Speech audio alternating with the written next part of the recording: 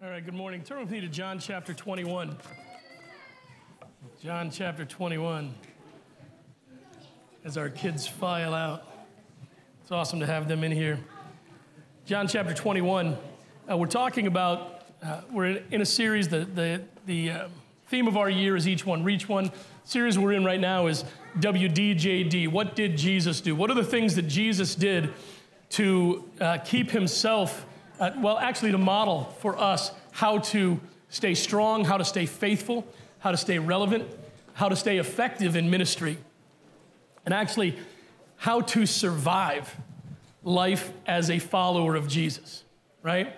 Listen, if you don't know how to activate your faith on a daily basis, how to live in your faith on a daily basis, how to allow your faith to help you through the tough times, how to allow your faith to help you handle the victories, then you are simply going to be living life, as Zach said, in a way that you choose to live life. See, living the life of faith is a choice for us.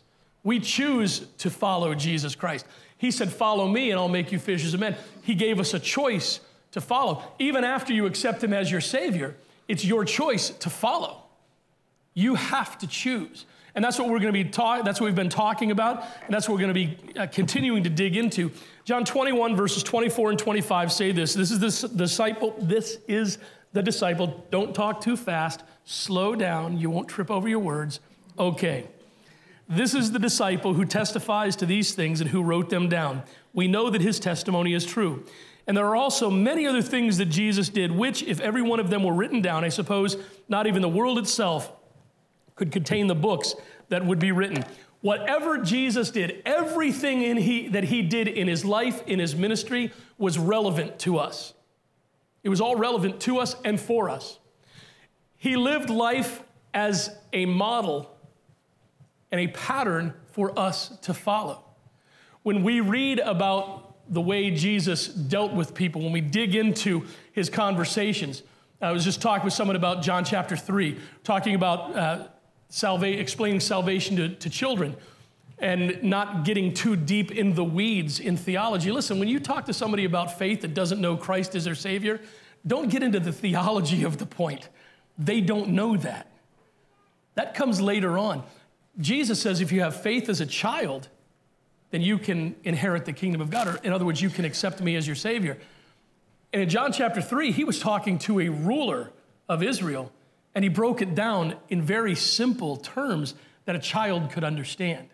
Okay? So Jesus patterned and modeled a life for us to follow that if we follow it would be successful.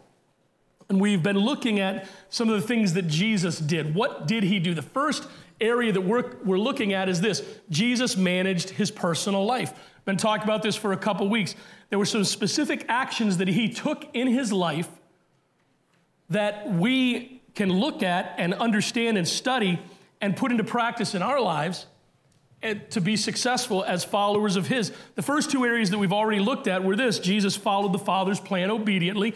Very difficult for us as adults to accept, right? Because we don't want to have to obey anybody. We are our own people, can stand on our own 2 feet. We can do our own thing. But Jesus followed the Father's plan obediently. Last week, we looked at the fact that Jesus proved his ministry with credibility and integrity. Credibility and integrity. If you're going to live a life that honors Jesus Christ and makes a difference for others, credibility and integrity must be foundational truths of your life and your ministry.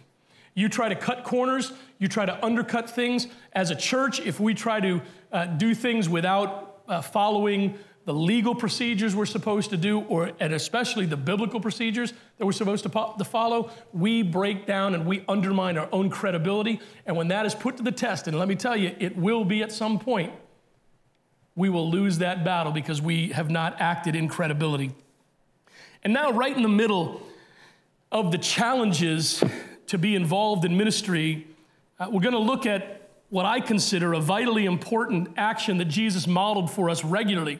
He spoke about it in his word often so that we can know how to and learn how to continue to grind through our walk of faith and through our daily lives. Because sometimes, isn't that what it is? Sometimes life is a grind. Sometimes the walk of faith is a grind. It really is. And I'll tell you what, we've had a long week. Anybody else had a long week? It's the first week out of school for most people, right? And if you've got kids at home, you've had kids at home. Enough said, right? Enough said. And Bob, my Six Flags buddy, Bob, we have found the secret, okay? We have found the secret. We took 6 boys from 5th grade, now there are 2 of them we go into 6th grade this year, but 5th grade and under, 6 boys, we took to Six Flags. On, when did we go, Thursday? Monday and Wednesday. We went 2 times. On Wednesday, we took a total of 6 boys. And yeah, it was great. It was awesome. Not a problem, no blood, no bones. Nobody fell off the high swings. Nobody got killed on Superman. We brought 6 boys home. It was awesome. And Bob and I didn't have to chase anybody around. We said, stay together, go. And they went, and they rode rides. It was awesome. It was awesome. It was great. But we did that twice, so that took up 2 days. And then we had, the boys had baseball, they're practicing, they've got tournaments this week and next week and the week after. So it's been busy. And you come to Sunday and it's like, man, this has been a grind all week long. Sunday would be a real nice day to rest, right? But no, it's church. And church is my priority. Church in my home, I'll give you a little insight into my home. My children don't have a choice, okay? They don't have a choice. If you give your children choices now, at the age, if they're like elementary school, if you let them choose these things now, parents, just wait until they become teenagers. Because then they have some knowledge and they know that you'll equivocate and they know that you'll give in and your battle will just really begin. So my boys don't have that choice. We go to church on Sunday mornings. There are times where they're like, I'm tired. Well, we're going to church. My mother teaches a class at 10 o'clock. My boys don't have a choice.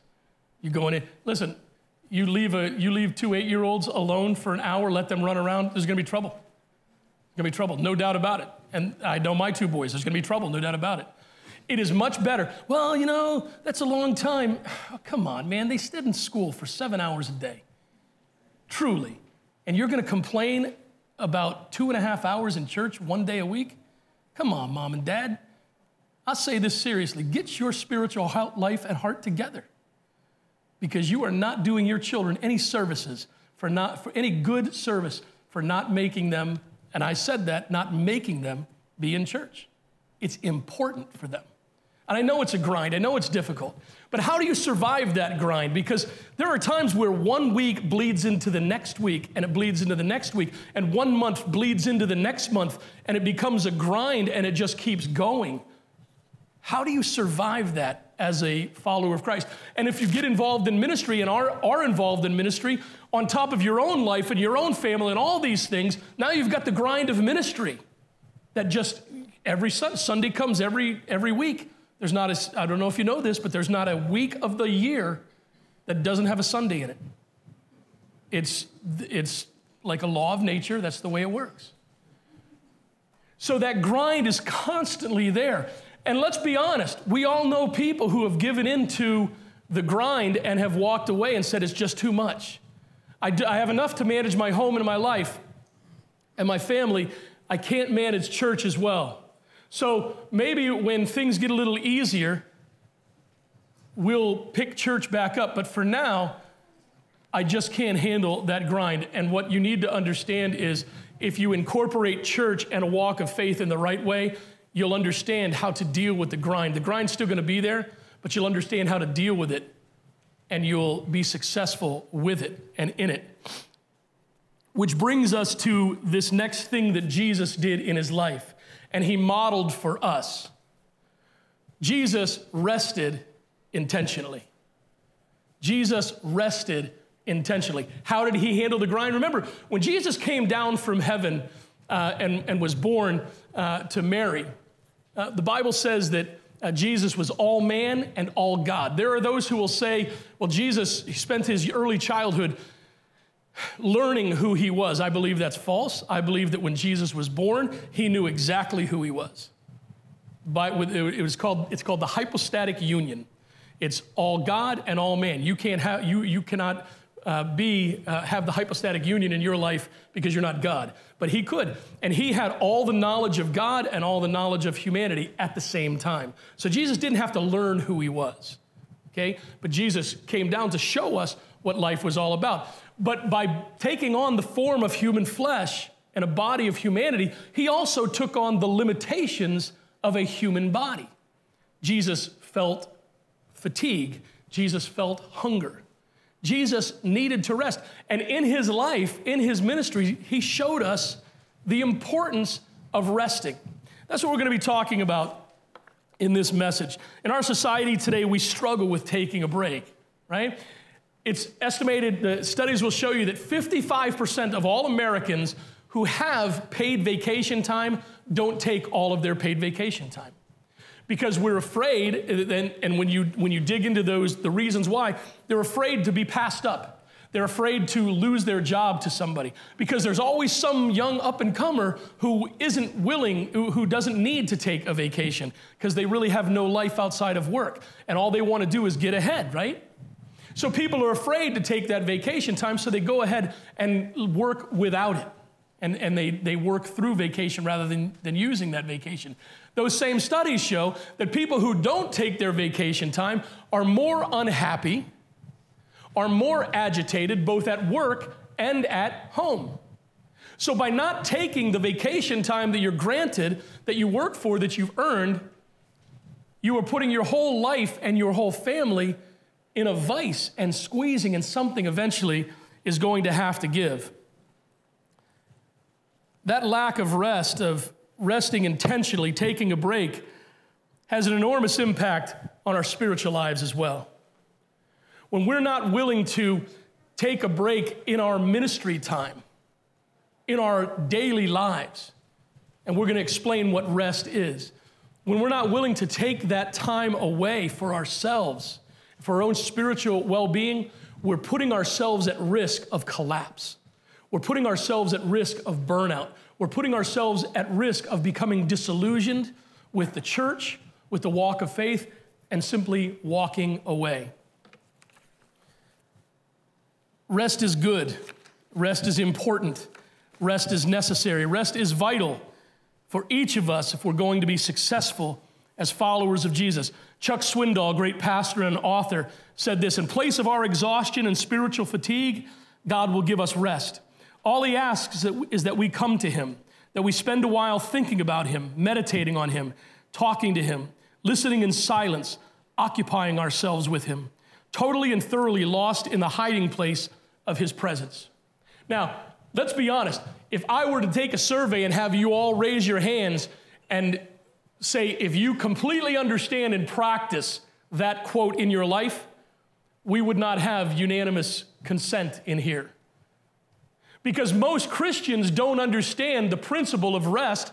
Most Christians, let's break it down to what it really comes out to what it really boils down to in our walk with the Lord. Most of us feel guilty, right? Especially you moms. You feel guilty about taking time for yourself.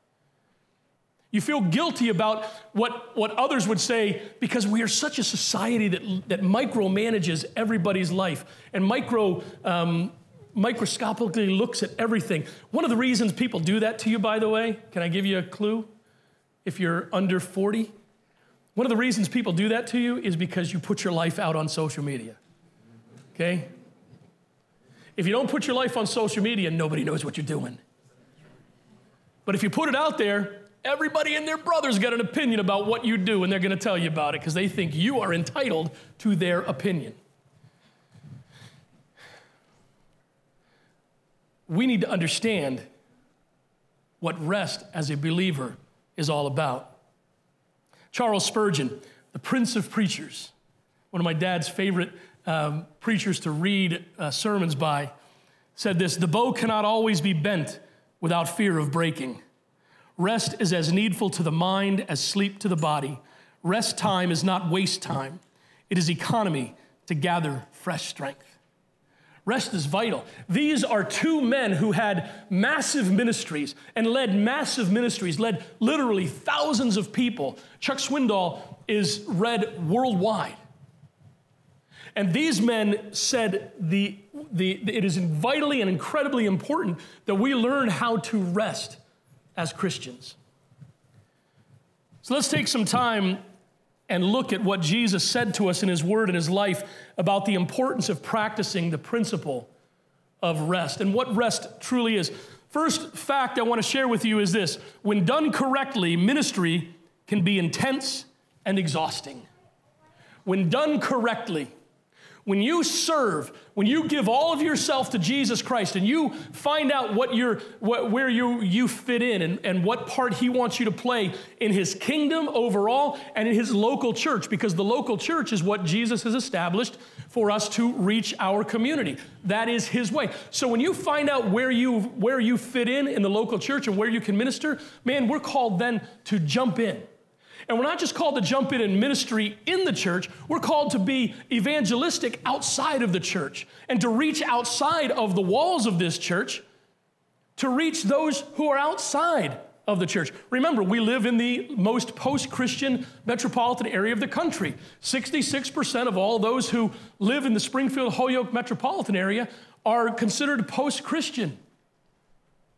Only 9% of the entire state of Massachusetts claims to be born again.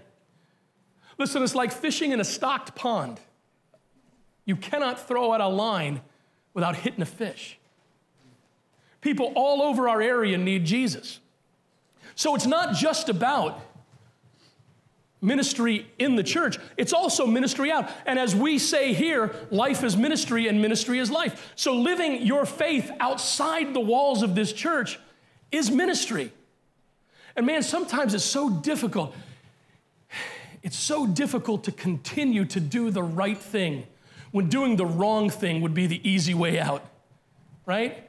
Seriously, I was talking to Brian earlier, and we were talking about, both of us, the pictures of health and vitality, talking about steroids and working out, right? And because we're both big baseball fans, we're talking about those who have done that. And I'm of the opinion, and you fall in the spectrum on the scale of whatever you feel like.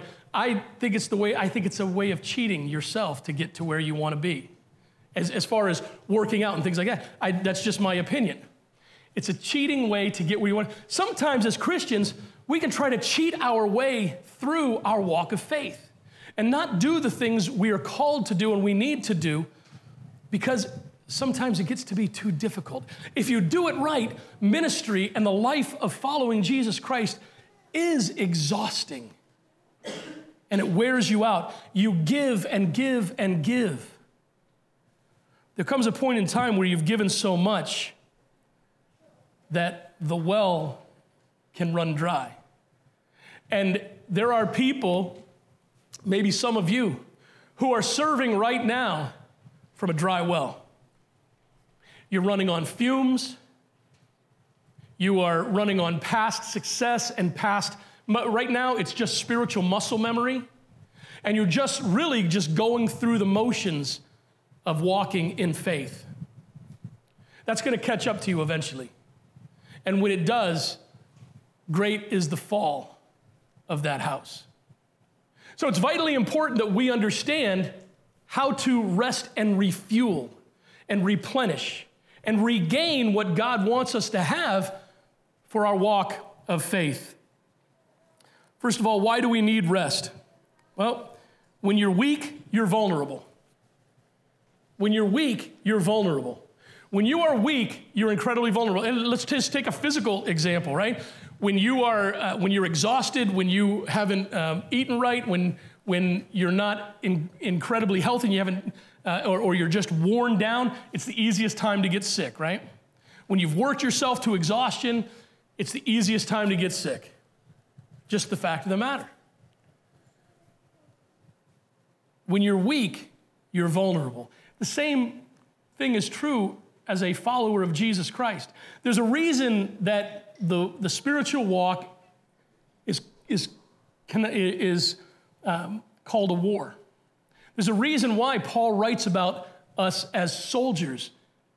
And he talks about this being warfare. There's a reason why God has given us an armor of a Christian, because this is a battle we face. You need to be strong. You need to be ready to fight that battle.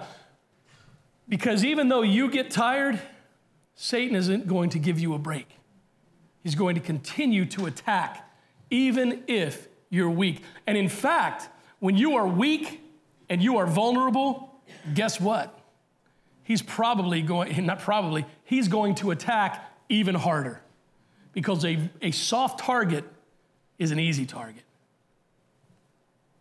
Isaiah 40, verse 30 tells us, we always look at this and we say, we look at Isaiah 40, 31, man, those who trust in the Lord, they'll renew their strength. They'll rise up on wings as eagles, and we'll fly above the fray, and we'll be above the storm, and we're going to be champions. Look at Isaiah 40, verse 30 first. Youths may become faint and weary, and young men stumble and fall.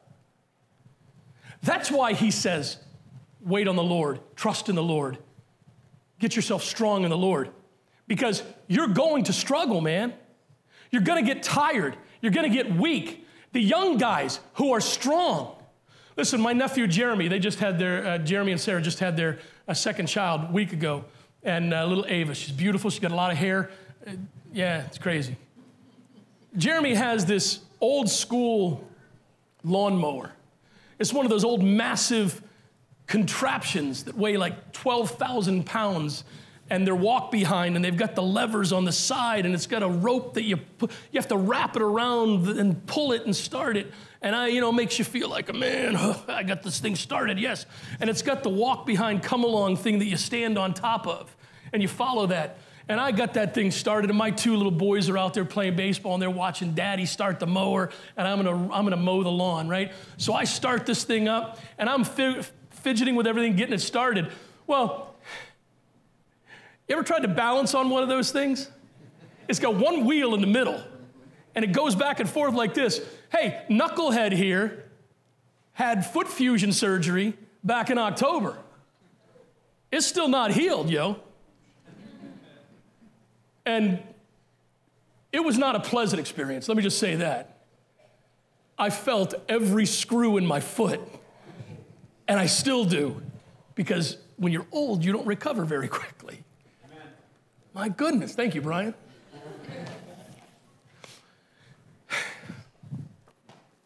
When you're weak, you're vulnerable.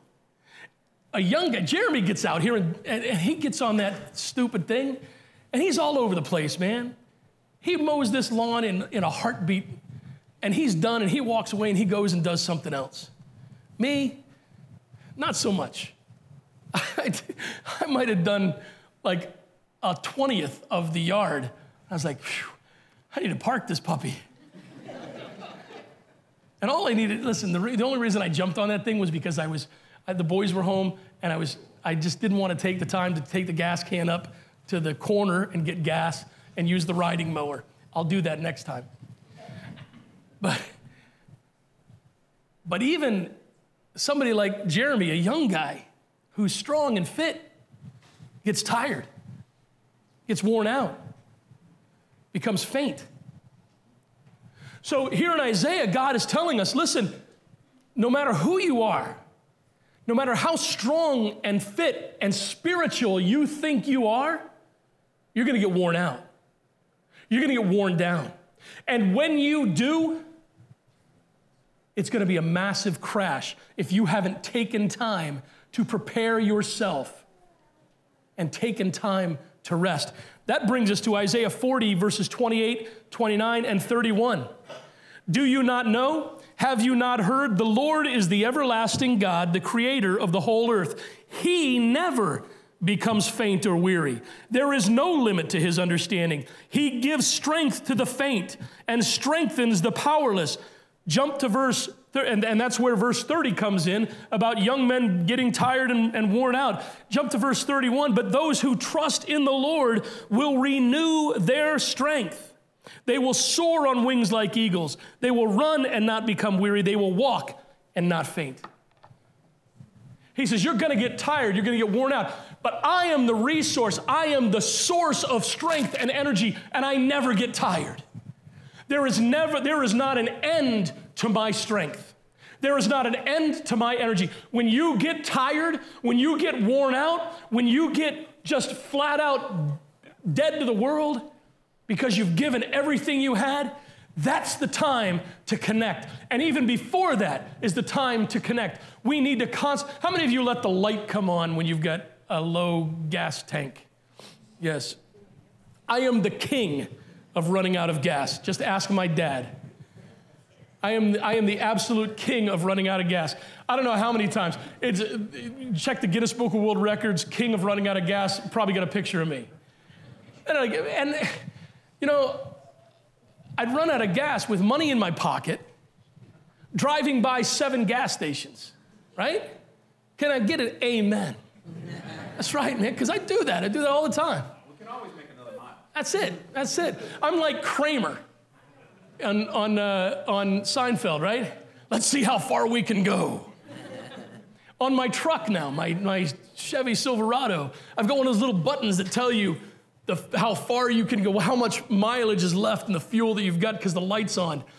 I'm getting smart enough, Mike. You shake your head and laugh at me. I'm smart enough now to where when that light comes on, I'm not gonna risk it. Even though the computer says I've got 37 miles to go, I'm not, because I don't wanna walk. It took 3 major surgeries to get me to the point where I don't wanna walk 10 miles anymore just to get a gas can and walk back. But we're like that with our spiritual lives too, right? We let ourselves go and go and go and go. You know what? I'll take time. I'll read my devotions later. You know what? I just got to get this done. They're counting on me. And we start loading on the guilt, right? Loading the guilt on ourselves. Listen, let me tell you, as the pastor of the church, we'll wait for you. We'll wait for you to take the time to get yourself spiritually renewed. Because I want you serving from a place of strength and power. Amen. I don't want you serving from a place of weakness and worn out and lack of energy. Because when you serve from a place of strength, when you serve from a place where you're full, man, it's contagious. Am I right? It's contagious, Lewis. It is contagious. People are gonna catch your fire. And people are gonna be excited about what you have. I used to love watching my oldest son, Zach, play baseball. I love watching Gabriel and Michael. Now, Zach was one of those kids that, I know you probably couldn't tell about him now because he's so calm. Zach was one of those kids that just had a passion for playing baseball. And when he was in the dugout, his hands were up on the fence, and he's watching the game intensely, right? And he's just taking it all in. When he's pitching, if he hits some kid with a pitch, which he did often, no lie, he would stand there, he'd put his hands on his hips like this and like, would you hurry up and get the first? I got to pitch to this next kid. Let's go. Move it along. One game, in one inning, he hit the first kid, struck the next kid out. Hit the next kid, struck the next kid out. I'm not lying, hit the next kid and struck the next kid out. Struck out the side. That's all that matters, right? He hit one kid 3 times in a game. The 4th time the kid came up to the plate, he was crying. Don't make me hit. He did. He said, don't make me. Like, get in the box. Listen, man, when you're full, when you have connected with Christ, and when you've taken the time to rest and refuel, the passion that you have for Jesus Christ is contagious. And that's what we want. That's what we need. That contagious Christianity, that contagious power of faith that says, listen, I may not know it all, but I know my source. And I know what he did for me. And I want to share with you what he has for you. Why else do we need to rest? Because life and the call of ministry aren't going to slow down, so you have to. Life isn't going to slow down for you. The call to ministry isn't going to slow down for you. If you've been here over the last 2 years, the term explosion describes this church. For those of you who haven't been, there was a point where we were down to 19 people. And here we are. And it's growing. It's not going to slow down. Kids are still going to be coming on Sunday morning. So we need people who will jump into ministry, who are going to get themselves involved and be willing to give out. But the more you give out, the more you've got to refuel and replenish yourself. Your life outside there, if you've got children now, I kind of chuckle at some of these young couples that had their first children last year, and they're having their second kids this year. There's one couple that has one child right now that, thank you for ducking, Charity. They have one child right now that's getting ready to go into second grade. And correct me if I'm wrong, Jonathan and Mary, you're having twins, right? Yeah, buddy. Good stuff. Good stuff. Listen, I'll just let you know, for those of you who are getting ready to have more children after you've just had one, it doesn't slow down. Those kids don't give you a break. They don't say, oh, hey, Mom, I see you're overwhelmed right now. So I'm going to go sit quietly in my rocking chair, and I'm going to model the knitting that you've been doing for so long. And we're just going to have a nice, relaxing afternoon. So you can catch up and have a cup of tea and read your book.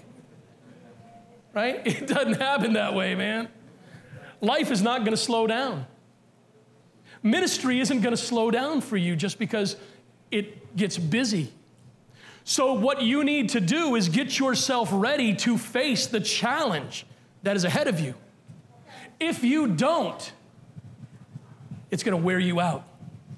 If you don't, it's going to wear you down, and you are going to collapse, and great will be the fall of your walk with Jesus. Fact number 2, sometimes we can get so busy that we forget to take care of our spiritual stuff, right?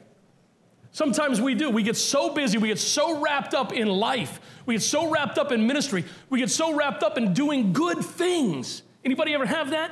You get so wrapped up in doing good things for others, you forget to take care of your spiritual stuff. Well, listen, man, that doesn't give you a pass either. Because whether it's because you were doing good or whether you were just being lazy in your walk with the Lord, the result is going to be the same. You're going to be worn out, tired, and you're going to collapse spiritually.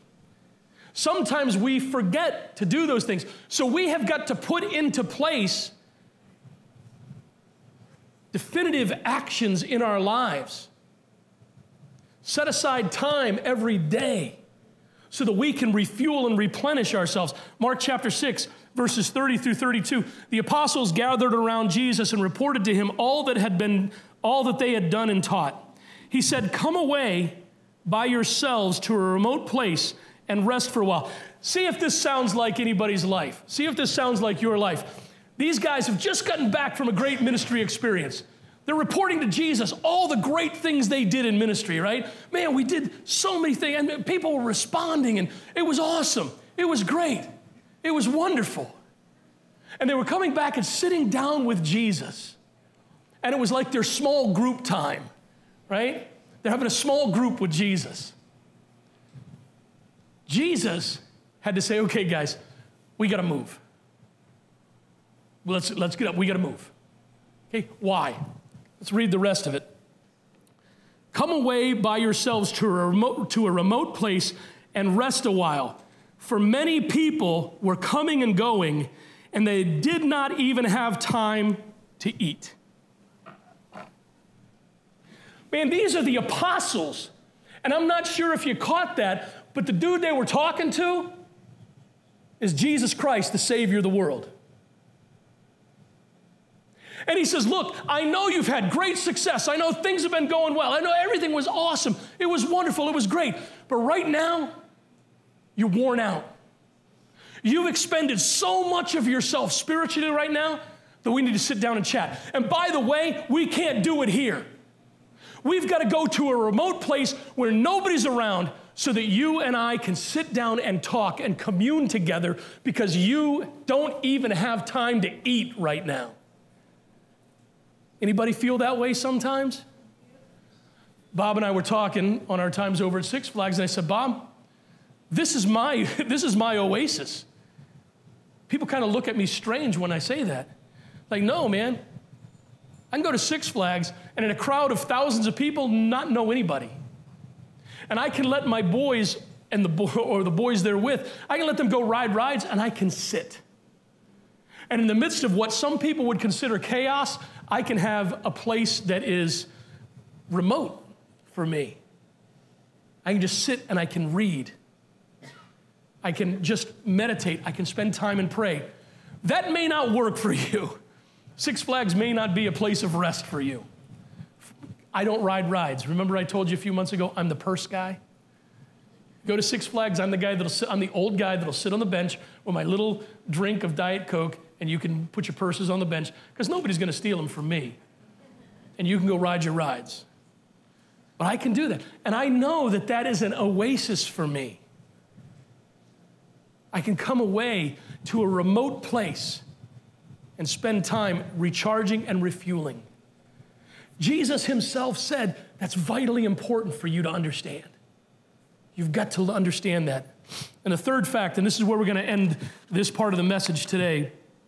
The third fact is this: you must learn to rest and restore intentionally. It must be built into your life. You must learn, if you're going to be successful as a follower of Jesus, if you're going to be successful as a Christian husband or a Christian wife, if you're going to be successful as a Christian parent, if you're going to be successful as a Christian worker, if you're going to be successful as a Christian business owner, whatever it is you do in your life, if you're going to be successful in it as a Christian, as a follower of Jesus, you have got to learn how to rest and restore intentionally.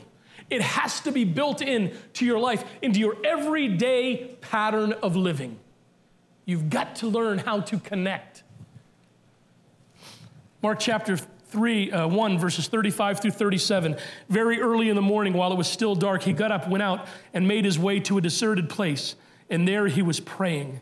Simon and his companions searched for him, and when they found him, they said, "Everyone is looking for you." That's speaking of Jesus. Jesus himself got up early when nobody else was awake, when nobody else was around, and he went off to a deserted place. And they couldn't find him. It's okay to run and hide. It's okay. I give you permission because the Bible says Jesus gives you permission to go away and hide and to connect with the source of energy and passion and strength for ministry and living a life that follows Jesus Christ successfully. You have permission from the Word of God. You have the example of Jesus himself of going off to a remote place all by yourself. Remember he said in the book of Matthew, when you pray, don't pray in public, but go to your closet. Go to your secret room and shut your door and pray to your Father in secret. Listen, you're not going to be effective for others if you're not effective for yourself. And if you continue to allow yourself to burn out and wear down and burn that candle at both ends, eventually it's going to get to the middle and there will be no more candle left. Folks, you've got to learn that it's okay. In this society, in this time, in your busy, harried life, it's okay and it's a must for you to learn how to take time for yourself to restore spiritually. 2 Corinthians 12, verses 9 through 11, but he said to me, "My grace is sufficient for you, for my power is perfected in your weakness.